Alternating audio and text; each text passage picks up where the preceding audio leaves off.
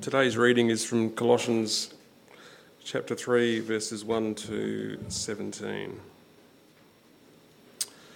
Since then you have been raised with Christ. Set your hearts on things above, where Christ is, seated at the right hand of God. Set your minds on things above, not on earthly things. For you died, and your life is now hidden with Christ in God. When Christ, who is your life, appears, then you also will appear with him in glory. Put to death, therefore, whatever belongs to your earthly nature: sexual immorality, impurity, lust, evil desires, and greed, which is idolatry. Because of these, the wrath of God is coming. You used to walk in these ways, in the life you once lived, but now you must also rid yourselves of all such things as these: anger, rage, malice, slander, and filthy language from your lips. Do not lie to each other, since you have taken off your old self with its practices and have put on the new self, which is being renewed in knowledge in the image of its Creator. Here there is no Gentile or Jew, circumcised or uncircumcised, barbarian, Scythian, slave or free, but Christ is all and is in all. Therefore, as God's chosen people, holy and dearly loved, clothe yourselves with compassion, kindness, humility, gentleness, and patience. Bear with each other and forgive one another if any of you have a grievance against someone. Forgive as the Lord forgave you. And over all these virtues put on love, which binds them all together in perfect unity. Let the peace of Christ rule in your hearts, since as members of one body you were called to peace, and be thankful. Let the message of Christ dwell among you richly as you teach and admonish one another with all wisdom through psalms, hymns, songs from the Spirit, singing to God with gratitude in your hearts. And whatever you do, whether in word or deed, do it all in the name of the Lord Jesus, giving thanks to God the Father through him. Good morning again, and thanks for having me. It's a pleasure and a privilege to be here to share God's word with you this morning, and just to see and hear how you guys are going as well. I hear great things from Scott regularly when we catch up down on the plains. He often comes down to visit me, and I'm excited to be here this morning as we unpack God's word. I saw that you guys were going to be looking at Revelation chapter 1, which sounds really exciting, but I'm sorry if you came really excited to understand all the mysteries of Revelation. I do have lots of thoughts about that. You can ask me later on, but Scotty will be continuing that series when he returns, hopefully next week. But as you saw, today we're going to look at Colossians 3. So why don't I pray that God will help us this morning to listen to his word and also to be willing to obey it as well. So let's pray. Father, we thank you for your word, and that your word is powerful, that by it you created everything that we see and experience in this world, that your word became flesh and dwelt among us in the person of the Lord Jesus, and that one day by your word you will raise people out of the grave to new life forever with you. And so, Father, as we hear your word today, may it give life to us. May it teach us your ways. May it challenge us when we're complacent. May it comfort us in our weakness. And may it teach us to please you more and more as we wait for our Lord Jesus to return. Amen. Be true to yourself. You do you. Live your truth. These are just some of the slogans that we encounter in our world today. And there we go. Oh, my slide clicker. There we go. No one wants to conform to the norm in our world. Each of us think that we've been made unique, special, that all of us are distinctive like little snowflakes. No two are the same. And so in the words of a recent movie's theme song, The Greatest Showman, in its theme song, This Is Me, it says, "Look out, 'cause here I come, and I'm marching on to the beat that I drum. I'm not scared to be seen. I make no apologies. This is me." Our world is based on what some people have labelled expressive individualism. That is, I fundamentally believe that at my very heart, I am an individual. And I need to express or to perform my true self to the world around me. And it sounds really great. It sounds really liberating. It's the stuff that Hollywood movies are made of. It's so exciting that our fundamental identity is a personal, individual identity. But as much as we like to think of ourselves as unique snowflakes and that no one tells me how to live, humans are not isolated individuals. We live in communities. We all have to engage with one another and we have to work out how to live with each other. And surprisingly, engaging with other people makes me who I am today. You see, I would not be the person you see today standing before you if I wasn't shaped by my parents, by my sisters, by my wife, by my kids, by my friends, by my colleagues, even by my enemies. Every relationship that I'm in this world forms me and molds me for good reasons and for bad reasons. And so none of us are blank slates. None of us are without biases. And these communities that we live in, they shape our trivial desires, what kind of food we like, whether we eat Tabasco sauce, but also our deeper desires. They form us culturally, but they also form us morally. Expressive individualism says that I choose my identity, I choose my morals, and no one else does. And I choose freely who I want to be. But the reality is that that choice isn't as free as we'd like to think it is. The desire to fit in with everyone else means that peer pressure isn't just something that teenagers deal with in high school and get over. We never escape the pressure to conform.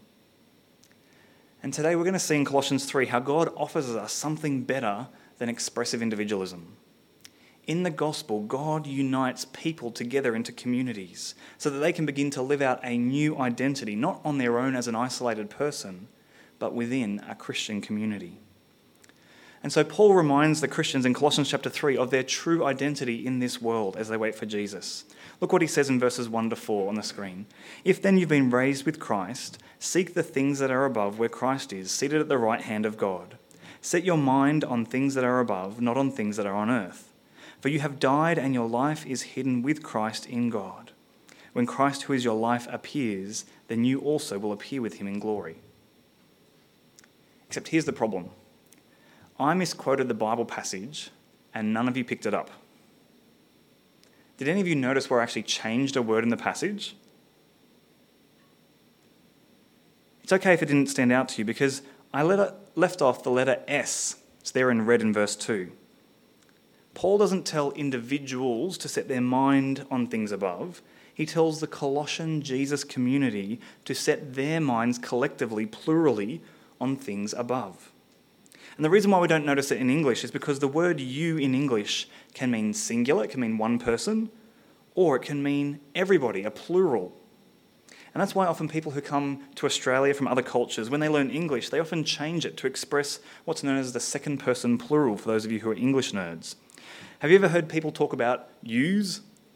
Yep, you've all heard about yous. If you're going to read Colossians 3 with this kind of English, it would sound a bit like this. If then yous have been raised with Christ, seek the things that are above, where Christ is, seated at the right hand of God. Set your minds on things that are above, not on things that are on earth. For yous have died, and your life is now hidden with Christ in God. When Christ, who is your life, appears, then yous also will appear with him in glory. It's a bit of a laugh, but there's something significant there because we read the word you as a singular word, even though in English it could mean either, because we are so used to thinking by default as individuals, all about me. But Paul says that the new you is not an individual, but a new yous, a new community. Jesus' death on the cross has broken down every barrier between self-centered, inwardly turned human beings in his body on the cross, literally, but also figuratively in the church in his body. He has brought us together.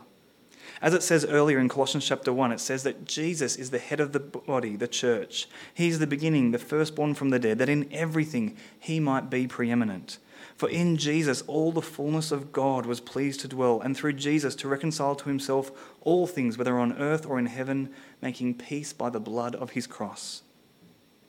And so now in the church, in this new body, this new Christian community, we are learning how to put to death the old self and how to put on the new self. And I think that this plurality, this community of believers, is a powerful truth that helps you as an individual in your struggle to be more like Christ. You see, if Colossians 3 was just about individuals, then it can feel like God is just telling me to pull my socks up and to try harder each day on my own. Come on, kill sin in your life. Be a really, really good person. Come on, do better. But if it's something that Jesus is asking his people to do as a community, then that is a supportive thing. As a community, we help each other put off our sin and to learn to live out our new community identity together. I can go to my older Christian brothers and sisters who are more mature, and I can learn from them how they've sought to live out this new identity in Christ. I can get alongside those who are younger in their faith, and I can help them in their times of struggle as well. And so the church becomes what could be called an alternative school of moral formation. Now that is, as a society of individuals, we keep thinking that no one else forms me, that I express my self-chosen individuality. But the reality is that we are swimming around unconsciously in the world's schools of moral formation. We have social media on our phones curating not just our selfies, but also our values. We have Netflix not just entertaining us with TV shows, but retraining us to think a certain way. We have schools and universities not just giving us an education, but giving us a worldview, a way of seeing how society should fit together and run. And we have trillions of dollars of marketing being spent telling us not just what you should buy, but why your lives are deficient and missing something unless you have it. It is happening all the time, and we're just swimming around in it. We are constantly being formed morally by the world around us without us being conscious of it. But in Jesus' community, as we gather here together this morning, we have an alternative, a place where we can begin to learn how to detox from our old way of life and learn how to live out this new self, which, as it says in verse 10, is being, as being renewed in knowledge after the image of its creator. And our creator in this passage is Jesus. The Greek word mathetes is the word from which we get a disciple in the Bible, and it essentially means a student or a learner or an apprentice. When you become a disciple of Jesus, you are not just some passive follower, like a follower on social media. You can click like or you can click follow online, and it costs you nothing because you probably won't learn too much from an influencer online. But a disciple, an apprentice, follows their teacher around in community. They learn their way of life from them and pick up things from them. It's less like a TAFE apprenticeship where you just learn skills, and it's more like a Jedi Knight apprenticeship in Star Wars where you absorb your master's teachings and ways of life. Cole Marshall and Tony Payne describe it like this. They say that the goal was for the disciple to not only learn what their teacher knew, information, but also to be like their teacher, to walk in his ways. They weren't learning a subject, they were learning a person, if we can put it like that. His knowledge, his wisdom, his whole way of life. And this can be described as transformative learning. Transformative learning is a kind of learning where the student's understanding of reality is changed and keeps changing, leading to a transformed experience in life. Our understanding and life changes decisively as we repent and submit ourselves to a new teacher who reveals the Father to us and reveals ourselves to us. And so how does that relate to the church? Well, in the New Testament, a church can very fruitfully be thought of as a transformative learning community. That is, a gathering of people who are all learning Christ together. Everything we do as God's gathered people, as church, should be an exercise in the transformative learning of Christ. And when the local church is clear on her identity, that we are a learning community helping one another to learn how to live out the new you, this new self based on Christ, then the church shines in her role as an ambassador to the world in a foreign country. An ambassador doesn't seek to overthrow the host country's laws or rules that they find themselves in. Ambassadors don't seek to change the situation in their host country so it matches up with their homeland. But neither do they live like everybody else. They seek to represent their homeland and everything that is good about it, to be a shining example of their homeland. And the church's role primarily is to be the church.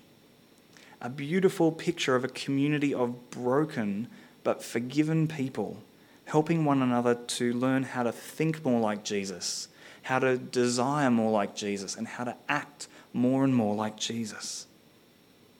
Now, ethicist Stanley Hauerwas says that this is the job of the church, to be a different alternative community from the world around us. He says that the ethical goal of the church is not primarily an attempt to make the world more peaceable or just, although those are good things to do, but put starkly, the first social ethical task of the church is to be the church, the servant community. Yes, the church can be frustrating. I don't know anything about you guys particularly, but I just know from my own experience of various churches that I've been in, it can be frustrating. It can be disappointing. And you are likely to get hurt at times if you hang around long enough.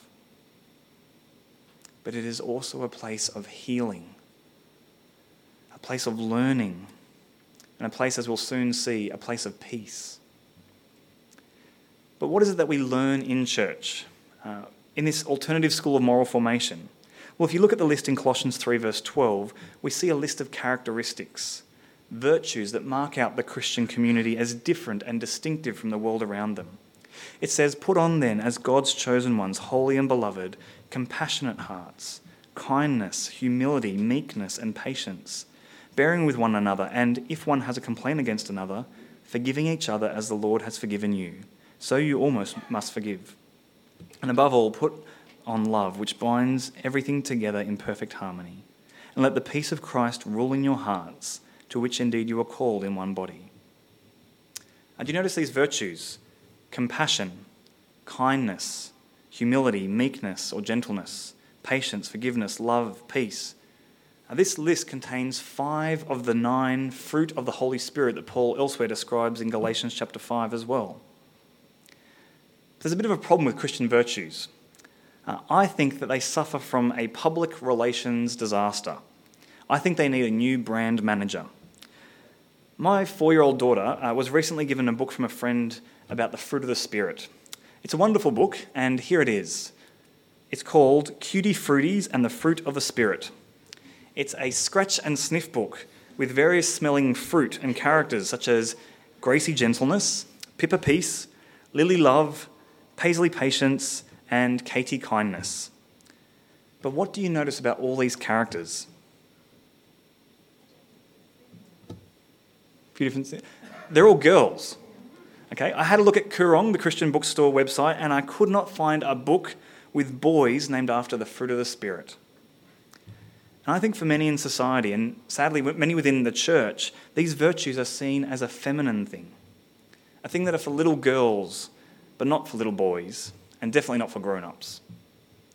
And so kindness, patience, love, peace, gentleness, and forgiveness get relegated to the women, and the men feel like they can choose to ignore these aspects of the Christian life. And instead they can focus on fighting and the warrior images in the Bible. Our church historians call this muscular Christianity. It's a phenomenon that's happened quite a few times in church history that often led to disastrous outcomes for the church, and especially for male church leaders when they neglect their new identity or they see that these virtues like gentleness and kindness are a second-rate option for the Christian life. Where are the books in Koorong with Kevin Kindness, or Patience Patrol, or GI Gentleness, Sir, yes, sir, please? I think we don't value these things because in our eyes, or in our world's eyes, they seem passive or weak. They're a little bit anemic. You know, they might turn you into a doormat. They're not going to help you get ahead in life. We all know, don't we, that to get ahead, you need to put yourself out there. It's a dog-eat-dog world, survival of the fittest. But that's the point. These virtues are not designed to help you get ahead in life. They are designed to help us as a community work together so that we all prosper as one. You cannot exhibit any of these virtues in isolation. We show compassion to other people. We show kindness to others. We need to humble ourselves in comparison to pride, which would puff us up over and above other people. And Satan wants to tell us that these virtues are weak, that they are ineffective in today's modern world, that to get ahead, you need to look after yourself and your family first. We saw that with the panic buying of toilet paper, didn't we? But here's the truth that we as a society, and even us within the church, have forgotten when we look down on these virtues. These virtues are all characteristics of our God, aren't they? God is compassionate to us in our weakness. God is kind towards us by showing us his goodness in so many ways. Jesus says in Matthew chapter 11, "Take my yoke upon you and learn from me, for I am gentle and humble in heart, and you will find rest for your souls." Our powerful Lord and King, who you'll see in Revelation is very magnificent, is also gentle and humble. 2 Peter chapter 3 says that the Lord is patient with us, not wanting anyone to perish. Colossians 3 tells us to forgive, as we saw this morning, forgive each other because the Lord has already forgiven us, because God is full of kindness. If you think that these virtues are weak or feminine or irrelevant in today's modern world, then you haven't understood the God who asks you to imitate him. Verse 12 starts by reminding us that we are God's chosen people. We are holy and dearly loved. We belong to him, and he chooses us to be like him. And all of these virtues are costly. Compassion means not treating people as they deserve. Kindness means generously doing what is good for another person. Humility will cost you your pride and your entitlement. Gentleness, as I can testify from having young children, will cost you emotional energy. And patience costs you time. And the most costly out of all of them is forgiveness. Verse 13 tells us to bear with one another and to forgive each other if we have any grievances. And God's forgiveness is the reason we forgive, and God's forgiveness is the standard by which we forgive as well. Jesus tells a story in Matthew chapter 18 about a king who one day wanted to go and settle his financial accounts. This guy gets brought before the king, and this guy owes the king a fair bit of money. He doesn't owe him $100. He doesn't even owe him $1,000, not even $1 million. This guy owes the king the modern day equivalent of $8 billion. $8 billion. And this guy, like the rest of us, has no way of ever realistically paying back the king $8 billion. And so the king says that this man needs to be sold into slavery. And not just him, but his wife and his children and all his assets need to be liquidated to try and recoup just a fraction of the cost that he's owed. And this guy realizes how desperate he is, and he falls on his knees before the king and he begs for more time to pay off his debt. Now, you and I know that none of us realistically are ever going to live long enough to pay off $8 billion worth of debt. And the king knows this too. But out of pity and kindness, the king releases him. He forgives his entire $8 billion debt at a great cost to himself, and the king absorbs that cost onto himself. But as that servant, fresh from being forgiven, walks home to tell his wife the great news, he bumps into another servant who owes him $1,500. Okay, $1,500, that's not nothing. That's not insignificant. I wouldn't mind $1,500 today. But it's also not $8 billion, is it? And the guy who had received forgiveness from the king grabs this other guy by the throat and starts choking him with his bare hands and saying, "Pay me back the $1,500 now." And the guy being choked gasps between breaths, just give me more time, I'll pay you back, I promise. But the guy choking him says, "No way," and has him thrown in jail until he can pay him back the $1,500. And Jesus concludes with this. "And then his master summoned him and said to him, 'You wicked servant, I forgave you all that debt because you pleaded with me. And should not you have had mercy on your fellow servant as I had mercy on you?' And in anger his master delivered him to the jailers until he should pay all his debt. So also my heavenly Father will do to every one of you if you do not forgive your brother from your heart." It's a story that's both comical on the one hand, because it's so ridiculous, but it's also really chilling, isn't it? It's comical because this servant was forgiven $8 billion and he kind of missed the point of forgiveness, didn't he? He was happy to receive forgiveness from others, but to demand justice when it came to himself. And it's chilling though, because Jesus then brings it back home to us and shows us how that same double standard lives in our own hearts, doesn't it? We love to be recipients of God's grace, but we don't like to extend that same grace to other people. Forgiveness and mercy for us, but justice against others when they hurt us. Friends, these verses in Colossians 3 are really easy to read, but they're very hard to live out. And I say that not because I'm a mind reader, but because I know that I struggle to live them out too. Especially over the last few years, our world has trained us to think and to value and to hold on to our rights and to demand what we are entitled to. And amidst our pain, it's all too easy in our hurt to hurt one another. I know that I've hurt a lot of people in the last few years. I'm really sorry for that. I've had to go and apologise to people. And for many of us here today, we may need to go and ask some other people for forgiveness. We might need to extend forgiveness to others as well. Because in the church, we have plenty of opportunities to wound each other and to be wounded by others in church. But Jesus says to his bride, to the church, to bear with one another and to forgive. And as it says later in verse 15, we are called to one body in Christ. God's people don't hold on to grudges against one another. Because if Jesus, by his blood on the cross, brought together every single one of us here today as his body, the church, then we need to maintain that unity through the gospel by sacrificially loving one another. Loving each other isn't shown in the easy times. Loving one another is shown in the testing times. And will we show the genuineness of our faith by the way in which we turn towards one another instead of turning away from one another? Forgiveness is beautifully hard. It is exquisite and difficult. And forgiveness is often misunderstood amongst older Christians even. In the Bible, forgiveness is not about minimizing what happened. It's not about sweeping it under the rug and ignoring it. Forgiveness is giving up on your right to be able to hurt one another for the way that they've hurt you. Hurt people often go on to hurt other people. But forgiveness is a voluntary, a sacrificial choice to give up that right and to end the cycle of hurt. To choose to be willing to count the cost of that hurt that was caused to you and to absorb that cost onto yourself when you were the one who was wronged by another party. Over the last few years, I've been on a personal mission after someone pointed out that I've been making a theological error.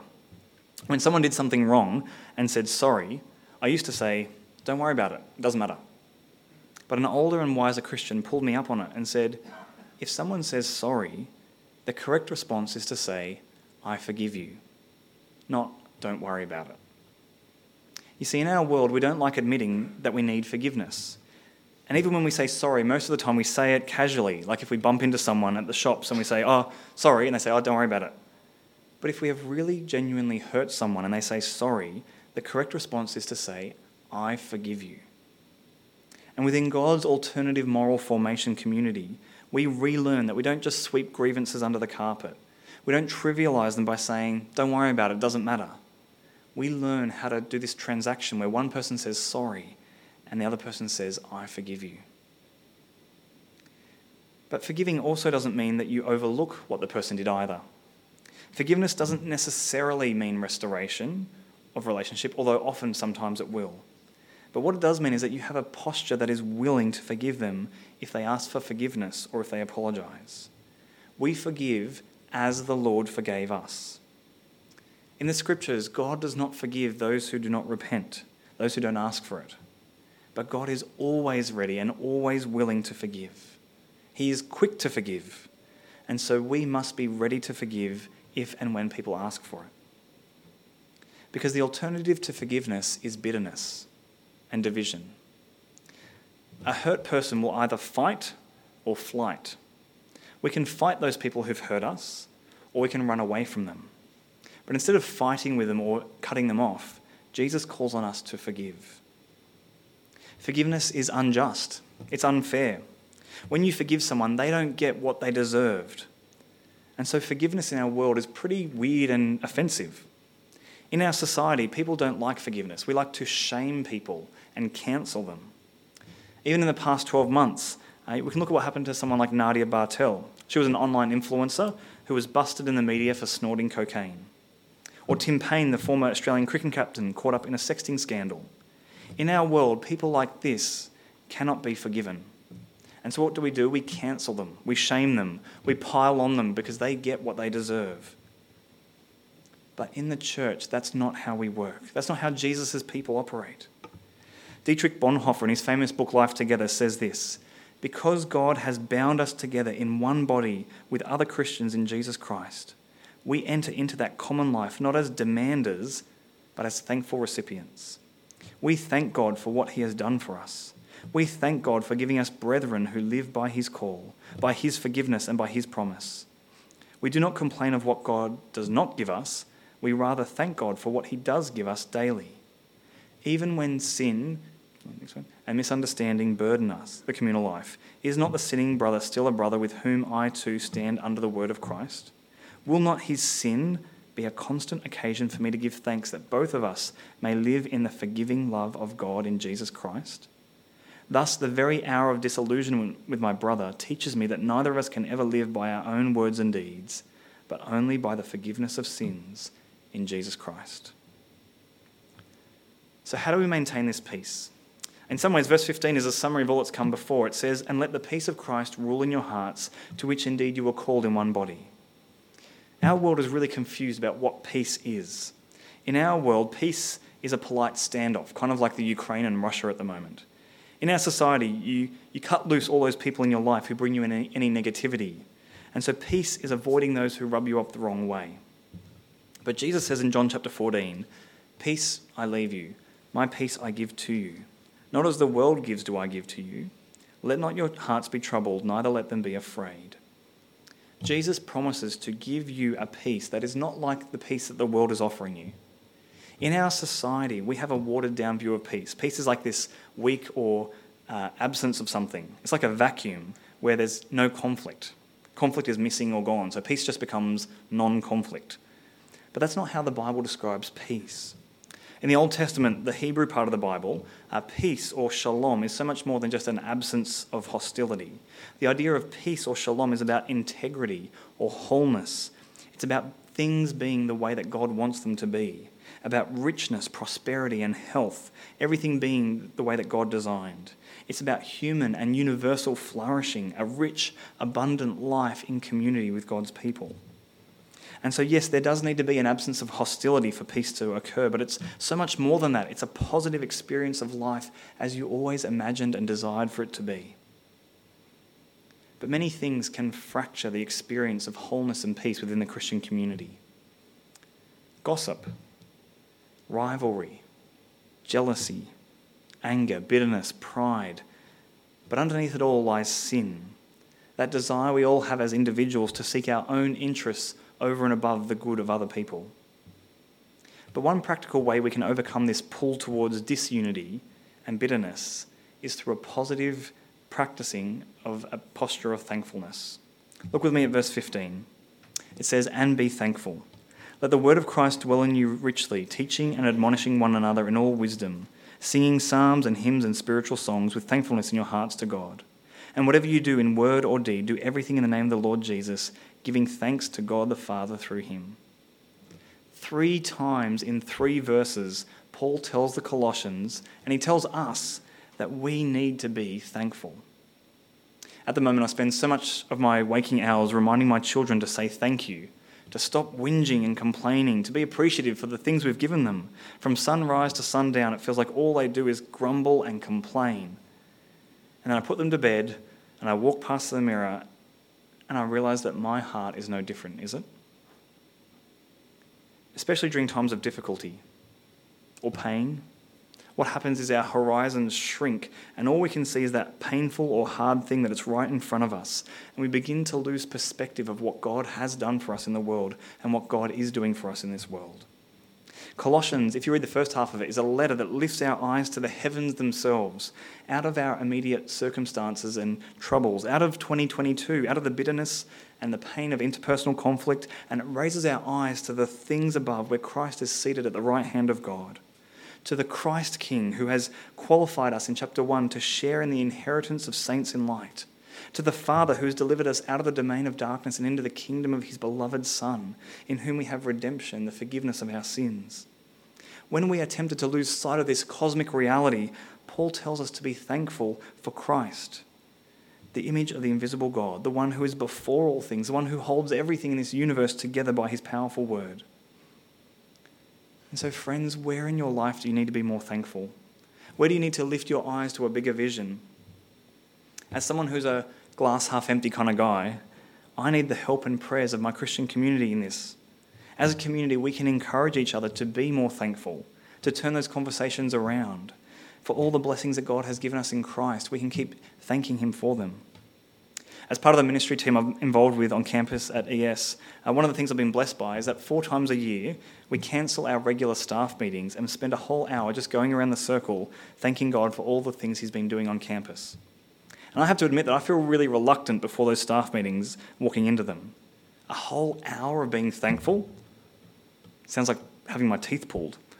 But every time I walk out, I have my vision recalibrated to the good things that God is doing and to the goodness of my God. Because Satan's lies keep telling me that God is stingy, God is unkind, God is not doing things today. And those lies get squashed as we spend time reminding each other of Christ's blessings to us. And so maybe today as you drive home, or maybe after the service, you can spend some time reflecting on what you're thankful for. Maybe in your community Bible study groups this week, you can encourage each other, not just with prayer requests, but also with thanksgiving to God for what he has already done for us. But there's another way we let Christ's peace rule in our hearts. Christ rules us now in his physical absence by his always present words. You see, we don't just see Jesus now, do we? Maybe you have. I haven't physically seen Jesus now. But he rules us now by his words. This might seem super detached and less exciting than seeing Jesus in the flesh. But this is how most rulers rule their kingdoms. Queen Elizabeth doesn't go around visiting all her subjects one by one every day. But she does make speeches or televised addresses. She makes laws and rules through the parliament, and the people are ruled in her physical absence by her always present words. And King Jesus apprentices us by his words. For most of us, though, we think about the message or the word of Christ as a 30-minute monologue called a sermon, where someone boring like me gets up and talks at you from the Bible once a week. That is true, but that is so incomplete and so insufficient. Because the message or the word of Christ is so multifaceted and exciting, and according to verse 16, we are to let the word of Christ dwell in you richly, teaching and admonishing one another in all wisdom. This message should be dwelling or living at the very centre of the Jesus community. Not stingily or sparingly as if somehow we're going to run out of it, but richly. And so Jesus' people should be speaking Jesus' words. And do you see how Paul calls on all of us to speak the message of Christ to all of us? It's not just the paid professionals up the front giving speeches, but it's also the Christian talking to another Christian after the Sunday service about how they're seeking to live out Christ in their weekly life. It's people praying scripturally with one another before, during, and after our gatherings. It's sharing what we've been learning from Jesus in our own personal quiet times in the Bible. It's communicating the message of Christ to a small bunch of kids in kids' church so they can learn to be more like Christ. It's going and asking the older brothers and sisters in our congregation to share their wisdom from being a lifetime of one of Jesus' apprentices. And here in Colossians 3, it's specifically as we sing. Look with me at the second half of verse 16. Singing psalms and hymns and spiritual songs with thankfulness in your hearts to God. Now, as a theologian, Paul, I really wish would have said through sermons, Bible studies, and one-to-one discipleship catch-ups. That would kind of tick all the boxes that I would like him to say. And that is true, but here he focuses on how singing can be one way that the Christian community teaches one another to become disciples of Christ. And this makes me ask the question, well, why do we sing? Do we sing because we find it enjoyable? Or because it makes me as an individual feel closer to God? Well, you won't find that in Colossians chapter 3. The direction we sing in Colossians chapter 3 is upwards and outwards, but not primarily inwards. We sing upwards to God, expressing thankfulness to him for what he has done. And so as we sing, we need to sing songs that are more about him and what he has done than about us and what we have done or will do for him in our response. And we sing outwards. We teach and admonish one another. And so do you see your role as you sing each Sunday as about educating and apprenticing other Christians with the message of Christ? Because if Colossians 3 is true, then this has implications. I need to hear not just the singers up the front, but I need to hear the singers around me, the whole congregation. Because it's not a performance that I come to listen to. It's not a performance, but it's an experience that I participate in. This has implications for the kinds of songs we choose and why we choose them. We need to have the message of Christ dwelling among us in song, and that means we need to sing songs that are biblical, soaked in the scriptures so that we get taught accurate and true things about Jesus. I cannot remember any points from a sermon that I heard 30 years ago, or even 1 year ago. But I can remember Christian songs from my childhood because songs stick. And many songs sung in Christian churches today around the world have the apprenticing value of eating McDonald's. Sure, it might taste nice and look shiny and be cheap and make you feel good, but long term it won't grow you and it won't keep you in good health. Truth in song matters. And so let's be discerning about what we put on our playlists. Let's make sure that the songs of Jesus' community are rich in the message of Jesus. Today we've seen that the Christian life is communal. Okay? It's a life of maturing discipleship together. And God, in his kindness, has placed each of you in this transformative learning Christian community to help you work out how to live as one of God's holy chosen people and to mature all of us as disciples of Christ. Sin will always want to destroy that community. But by the power of God's Holy Spirit, and as we look to Christ, we forgive one another. As we let the word of Christ dwell richly among us and his peace rule over us, we begin to live out this new identity, not an individual identity, but a community for the glory of our Saviour Jesus. Let's pray. Father, we thank you that in the gospel you save us from ourselves. We know that on our own we are inwardly focused. We are selfish. We put our needs above those of the others. And Father, we ignore you and we ignore our neighbour. But Father, we thank you that in the gospel you have forgiven us extravagantly. You have cancelled a debt that we could never repay, and you have brought us into your family. Father, we pray that that forgiveness, that grace would transform us as well, so that we would learn to be a community that forgives, a community that seeks to be at peace with one another, and a community that seeks to let the word of Christ dwell richly.